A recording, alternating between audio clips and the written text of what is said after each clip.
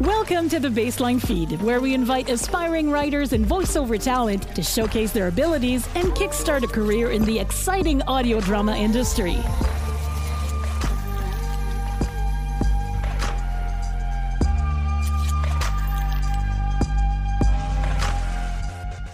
Welcome to the Baseline Feed podcast. I'm your host, Tanner Wood.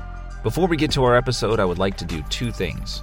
We established this podcast to serve as a baseline for aspiring authors and voice talent, hence the name Baseline Feed. If you are interested in trying your hand at either, please send an email to baselinefeedpod@gmail.com with a story and/or a voice demo. We would love to work with you. Don't forget, you can also check out our website at baselinefeed.com. There you can see all of our episodes and even chat with us directly. We have received such overwhelming support for this project, and we cannot thank you, the listener, enough. If you enjoy what we're doing here, please feel free to leave us a review and a rating, along with hitting that follow button. I would also like to highlight our voice actors and writer. Every story comes from somewhere, and today we're bringing you the second part of our previous episode submitted to us by Katie Tatry. Not only did she write this story for us, she is featured as the voice for the main character, Laura. She is joined by Carrie Taylor, Tim Howell, Julia Wood, Tori Miller, Tanner Wood, Evan Jaffe, and Jason Wilson. When we left off, Laura was injured and alone, with a mile to go to safety. Let's see how Captain Grayson handles the desperate situation in Season 1, Episode 3, The Worst of the Worst, Part 2.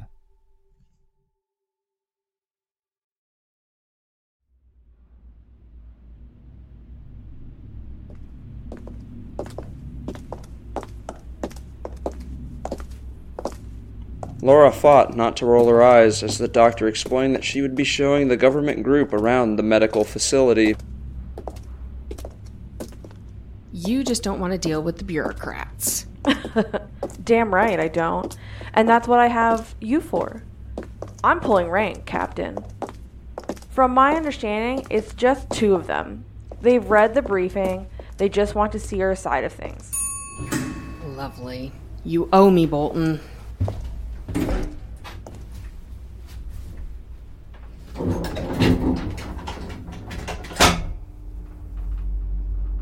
Laura always hated having to head up more often than she needed to. The elevator was fast, thankfully, but made her ears pop almost painfully as they went down.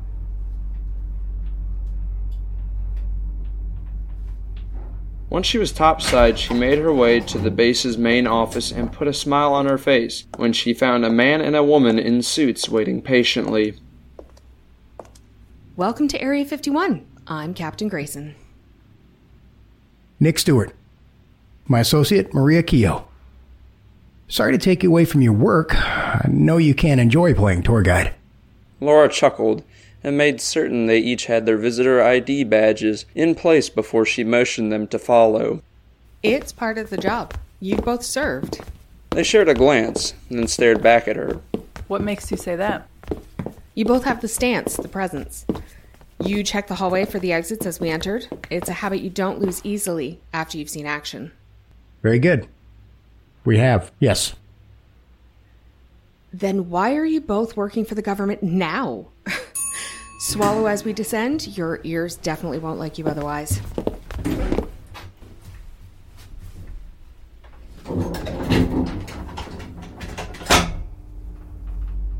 The pair took the observation to heart as the elevator dropped quickly, though neither needed a handrail to keep their balance. She was impressed. When they reached the bottom, Nick answered her question. We're liaisons now, between the government and the military. Because we've worked on this side of things, we can make them see the other side of it easier. I've actually been to Area 51, but only worked topside. That makes a little more sense. So you're not just here to interrogate us? I assure you we're not. Just to see how things are working out here. Laura gave them a full tour, answering all their questions, and seemed to surprise Nick with her blunt answers. Is it difficult to feel compassion for these men? You look after a lot of men who tend to target white women in particular. Sometimes. I can understand why this facility exists. The military couldn't risk any of these men getting off on a small technicality in the court systems. We have some of the deadliest serial killers in the United States has ever seen, and the general population simply believes they gave up or died. And that's what they need to keep believing. I'm sorry some families won't get closure, but these men cannot risk walking free to continue killing. So they're here. Does it make me a bad person that I can enjoy knowing they won't get to see the sun and they never will again? Maybe. But I will continue giving them their medications and making certain that they are healthy enough to continue not to see the sun until they die. The tour had ended, and as Laura had escorted them upstairs, Nick had slipped her a business card. It had his home number written on the back. That had been 2 years ago, and a year ago they had moved in together.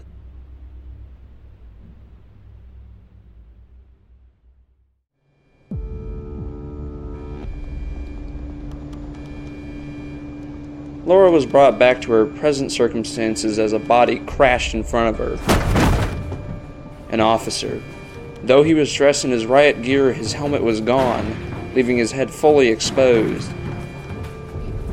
One of the prisoners jumped to kneel over his torso, arms raised, with something in his hands to bring down, aiming to smash into the officer's face. She raised her gun without thinking, and pulled the trigger. Blood burst from the wound as the body slumped to the side, and Laura heard the officer sigh in relief as he pushed himself up. The man glanced around and saw her leaning against the wall, the rest of his unit catching up. Captain Grayson, are you all right? PG, gentlemen. Nice shot. Laura snorted and shook her head. The bullet had gone through the inmate's neck, causing the spray of blood. I was aiming for his head. She leaned over the body to inspect who it was. She had managed to kill inmate APNY9611, the Long Island Ripper. The head of the unit watched her sway as she straightened and carefully inspected her head wound. Are you certain you're all right, Laura? Once I get to Central, I will be. Concussion. Just need to get someplace safe and off my feet. This is Unit 4. We'll be escorting Captain Grayson to Central. Captain, it's your job to secure the inmates. And we will continue to do so, but the captain is injured and can barely stand. I won't leave her out here to fend for herself. Any inmate encountered on the trip to Central will be dealt with. And when she is secure, we will continue our job. Understood. You didn't have to do that. I know I'm not the priority here. The man lifted his mask and she recognized the blue eyes of one of Nick's best friends. James shook his head at her. I leave you out here and something happens? He'll have my ass, and we both know it, Laura. Now let's get you looked after. Group, form around the captain. Gentlemen and Riley, you keep her on her feet. Let's move out! She felt a sense of relief as the soldiers she had saved took up station next to her and took her arm, and the others formed a circle around her. Have you seen any other inmates? Freeway Phantom's back in his cell. Frankfurt Slasher never got out. West Mesa Killer still MIA. Laura nodded and stayed silent. She was surprised they did not run into any more prisoners headed towards the hub of the jail. Once Central's tower came into view, Laura let out a soft sigh and slumped against the man helping her along. James punched in the code to open the door, making certain she got inside and touched her arm. I'll call when it's all over. You get yourself looked after. You be safe. Yes, ma'am. All right, let's move out! Men from inside grabbed Laura and helped her inside, where she offered the doctor a small smile. Hey, ya, Doc. Laura, I need to get her topside into the hospital right now. The officers continued to help her stand, and Laura was grateful. She could feel her strength waning now that she was safe.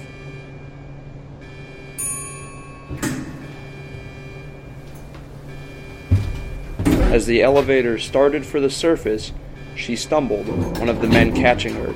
Laura blinked heavily and realized the doctor was speaking to her, but her hearing had faded, her vision darkened, and she slumped unconscious into the man holding her.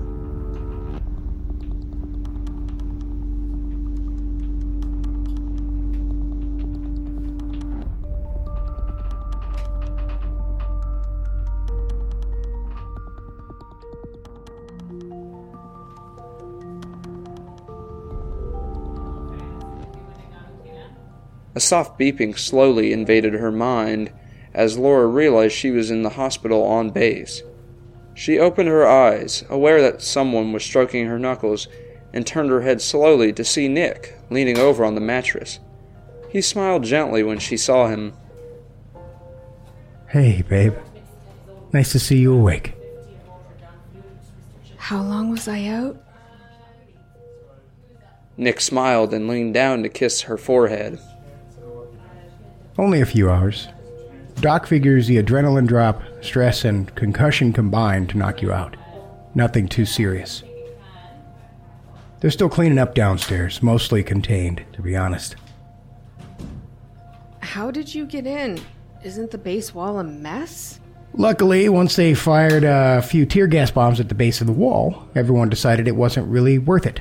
There are some hanging around, but it's turned into more of a party than anything. Security's keeping an eye on them, but they're keeping their distance and having bonfires to barbecue and play music. We'll see if it doesn't change at dark, but so far, so good. I was able to get in just fine. The real problems were downstairs, it turns out. Laura let out a long sigh and nodded, reaching up to touch her head. Dr. Bolton went downstairs, but said she'd be by later to check on you. 12 stitches. They're saying stage 3 concussion. And you're off work for a bit while you recover from that. Good, because I don't feel like going back downstairs right now. My head is killing me. He smiled slightly and leaned down to press a soft kiss to her forehead before lying down next to her on the bed. I have some vacation time built up, so I'm going to stay home and make sure you actually take it easy and not decide to rearrange the office. Who? Me? You're going to actually relax and let me take care of you for a change. She turned into his body as he shifted, pulling her against his chest. Careful of the IV in her arm, she lay against him, letting out a sigh as his cell phone rang. Nick Stewart. James. Hey. Yeah, she's okay. Good. We're at the base hospital, room 306. I'll see you in a little while. Okay. Bye-bye. He tucked the phone away and pressed another kiss to the top of her head. Seems aside from cleanup, everything is secured. James's team is being relieved, and he'll be up soon to visit. He got me safe to Central. I'm glad his team is okay. Get some rest, babe. It's been a long day, but it's over. And next time? I'll stay home from work. I promise.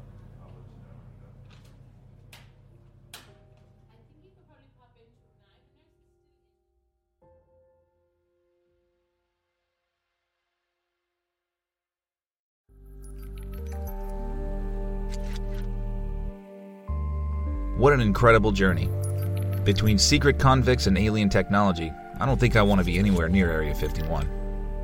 We close by giving credit where credit is due and highlighting our authors and voice talent.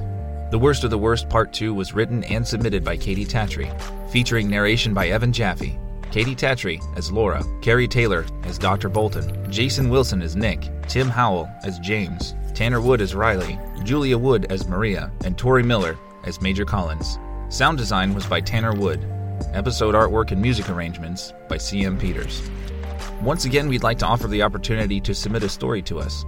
It must be fiction, preferably around 2,500 words, and almost any genre is welcome. More details on our website and on Twitter, and you can submit your stories to baselinefeedpod@gmail.com, or reach out to us there about being part of our voice talent. We hope to see you in 2 weeks.